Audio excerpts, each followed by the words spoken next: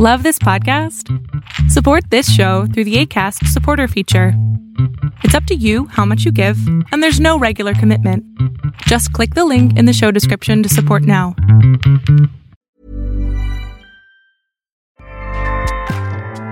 Acast powers the world's best podcasts. Here's a show that we recommend.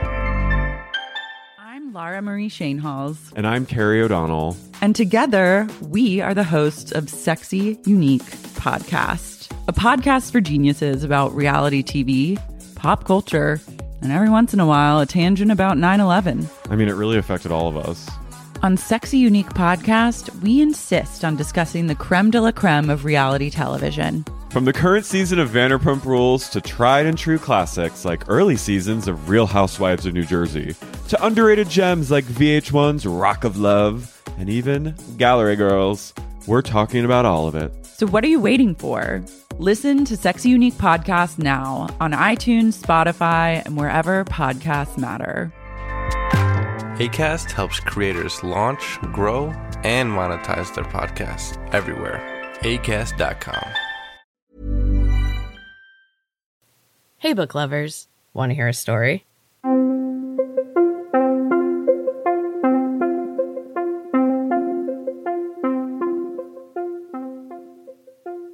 Welcome back to Storytime with Em. This is a bonus episode from Em's Books and Cats podcast.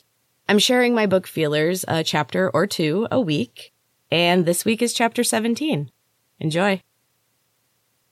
Hello, sweetheart. Neil murmured into my hair as he gripped me in an uncomfortably tight embrace. Fancy finding you here. He released me and motioned for an agent to grab me. Hands clamped down on my arms and held me in place. What are you doing here, Jane? Neil pinched the bridge of his nose with his fingers and sighed. I never thought I'd find you with the witch. The fingers holding my arms dug painfully into my flesh, and I winced. Neil waved his hand impatiently. All right, come on, let's go. I'm going to tell Hench here to let you go. You're not going to run, right? It's better if I don't have to kill you. I nodded, but my voice betrayed me. Neil grinned and snapped his fingers. He spun around and marched down the street.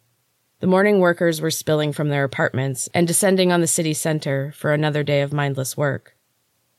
Most of them passed without even acknowledging me and the heavily armored agents around me. They sidestepped the rubble on the sidewalk and continued on their way. Same as always. I strained to find familiarity in the sea of expressionless faces. I kept hoping for just a glimpse of my mother or father. Neil was leading us away from the city center and down a familiar route. I knew these bland streets well. A small flicker of hope lit my heart. Neil was bringing me home. We stopped outside the nondescript gray door. I knew every dent and chip in the paint. I placed my hand on the door, and Neil smiled. Empty. My parents were gone.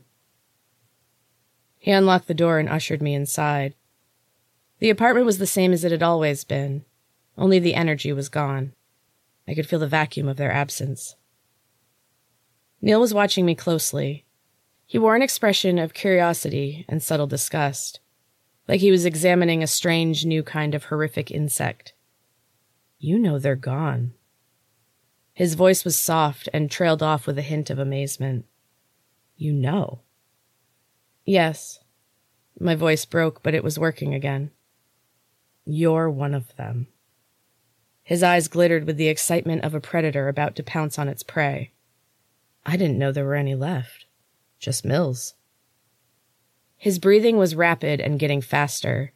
I could feel his heartbeat. The energy around him was murderous. I tried to back away, but his hands grabbed me and forced me forward. Neil was grinning and lightly grinding his teeth. You, he said, pointing a finger in my face aggressively, are not possible. How are you possible? He poked me in the chest and made a strange, choked sound. A laugh? He motioned for me to sit down on the sofa, and I sank cautiously onto the scratchy, familiar fabric. He sat in a straight-backed chair across from me and watched me silently. The room filled with color. Neil's dark electric rage was woven now with violet curiosity and a hint of deep blue fear. Just a little, but it was growing. Whatever I was, Neil was afraid of me. I finally understood my power. Being different wasn't always bad. There was a tangible shift, and suddenly I could see my own light. Pale pink and smooth, like wisps of smoke flitting through the murkiness around us. Neil felt the change too. His eyes grew wide, but before he could speak, the door swung open, and Cal entered. Everyone jumped to their feet, and the agent saluted him. Neil rolled his eyes. "You're late," he huffed. "Sorry," Cal said with a wide grin. "Something came up. I'm here now. You're relieved." Neil gave him a half-hearted salute and slammed the door on his way out. Cal shook his head and sighed. "Follow him. Make sure he gets back to headquarters." The agents nodded, saluted, and with another door slam, Cal and I were alone in the apartment. He flopped down onto the chair Neil had vacated and grinned at me. He was different. I couldn't read him very well. Everything was hazy around him, a murky green I could not penetrate. "You need to stop," he said with a grin. "Can't get through this guy." He pointed at himself and stood up. "What's going on, Cal? Where's Gwen?" That made him pause, but he shook his head and started toward the door. "No time for any of that now. We need to get out of here before he comes back." I followed him out into the hall. I had never trusted Cal, and I could not erase the image of Gwen from my mind. Still, given a choice between him and Neil's wild-eyed expression, I found I'd rather take a chance on Cal. He moved quickly down the hall to a green metal door leading to a cement stairwell. As he started to climb to the floors above, I stopped. "Wait, shouldn't we go down? We'll get trapped up there." Cal had stopped when I spoke and watched me through the curtain of hair obscuring his face. He tossed it out of his way and locked eyes with me. "Trust me." And for some reason I did. We climbed quickly to the floor above, and I was panting and gasping for breath when we reached the landing. Cal pushed through an identical green metal door, and we entered a hallway that looked exactly like the one I'd walked for the first 12 years of my life. Cal opened an identical door, which revealed an identical apartment. It also stood empty. "What is this?" Cal flopped onto the dusty sofa and motioned for me to join him. "My dad's place. Well, one of them. He has them all over the city." My stomach did somersaults as I realized what he had said. I had forgotten. Cal's dad owned Silent Trees Wellness Center. Cal watched the recognition dawn on my face, and he laughed. The sound was jarring. I felt the urge to run and was about to spring from the sofa when his hand clamped down on my wrist. "Don't run," he said in a low voice. "I am not going to hurt you, but they will. This whole building is going to be swarming with them, and the one apartment they are forbidden to search is this one. You're safe here." He released my wrist and slumped back against the couch with his arms crossed over his chest. His expression was hurt and annoyed, and before I could stop it, a small laugh escaped my lips. He looked like a pouty child, and it all seemed so ridiculous. He grinned back and uncrossed his arms. "Sorry. I'm just really sick of being the bad guy. I know that sounds weird, but it's true. I don't agree with anything that my dad and his henchmen are doing. Not anymore. I think when he started out, he really did want to help people. I don't understand. I felt like I had in school when I was called on to answer something that I did not remember learning. I was missing a lot of information." Cal pulled a tablet from his coat pocket and tapped on it. Distrust was coiling in my guts. My muscles tensed to run. "Oh, cut it out," Cal said, putting the tablet back into his pocket. "You can trust me, please. Things will be much easier if you do." He patted his pocket with a smile. "I was checking your file. They caught you early. You don't have any idea what I'm talking about, do you?" "No. Want to fill me in?" Cal put his feet up on the table. His heavy black boots scuffed the wood. Outside the apartment were the sounds of shouting and heavy footsteps. Cal motioned for me to be quiet. "What about this one? Off limits, move on." "What? That's stupid." Someone banged on the door. The sound made me jump, and I clapped my hands over my mouth before I could cry out. "Satisfied? I said move on."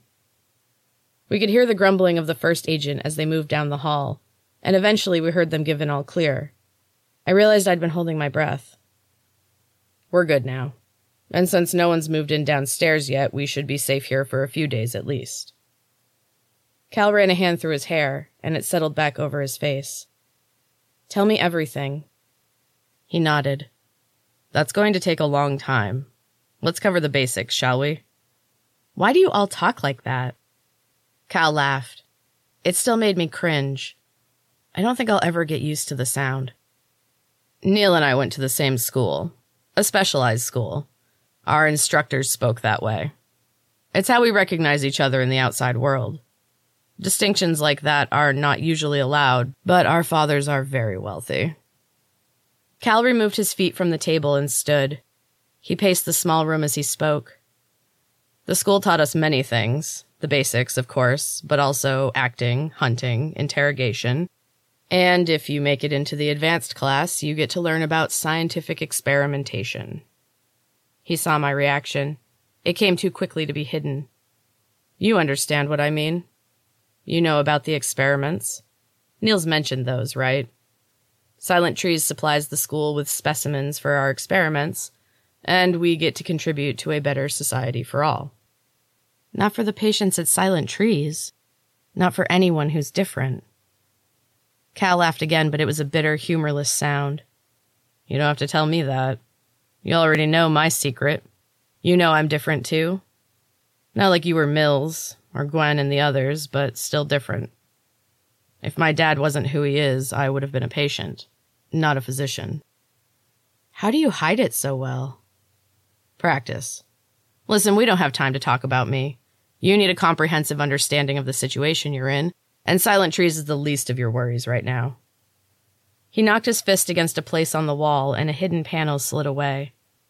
Cal reached into the secret compartment and produced a bundle of ancient-looking papers, tied together with a dirty piece of string that was smooth from years of being handled. What is that? Everything in the city was clean and neat, shiny and new. That was progress. I had never seen anything so ancient and dirty. The pages were brown and torn. Patches of them had been worn smooth and the writing smudged out of existence. Cal laid them carefully on the table, and when he ran out of room, he set the rest of the bundle aside. These will do for now. This is history, Jane. The unedited version. I never even considered the past until recently. No one does. They don't teach it in school for a reason. It could spark ideas or cause unrest. Someone might have questions, and then what? It doesn't help society progress.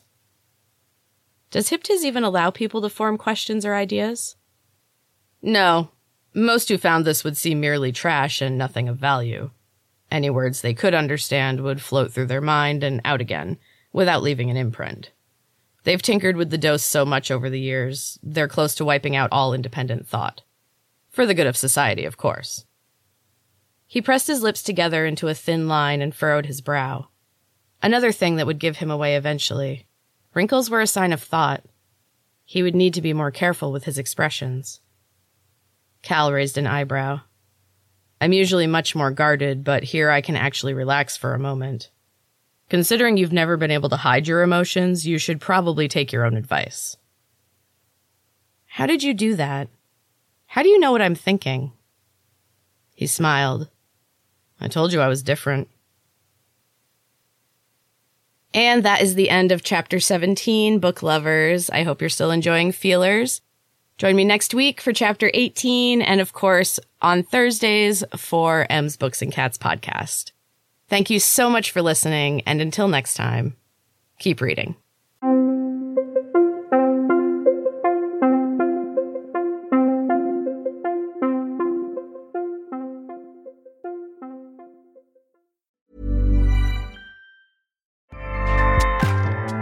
Acast powers the world's best podcasts. Here's a show that we recommend. I'm Lara Marie Shainhalls. And I'm Carrie O'Donnell. And together, we are the hosts of Sexy Unique Podcast, a podcast for geniuses about reality TV, pop culture, and every once in a while, a tangent about 9/11. I mean, it really affected all of us.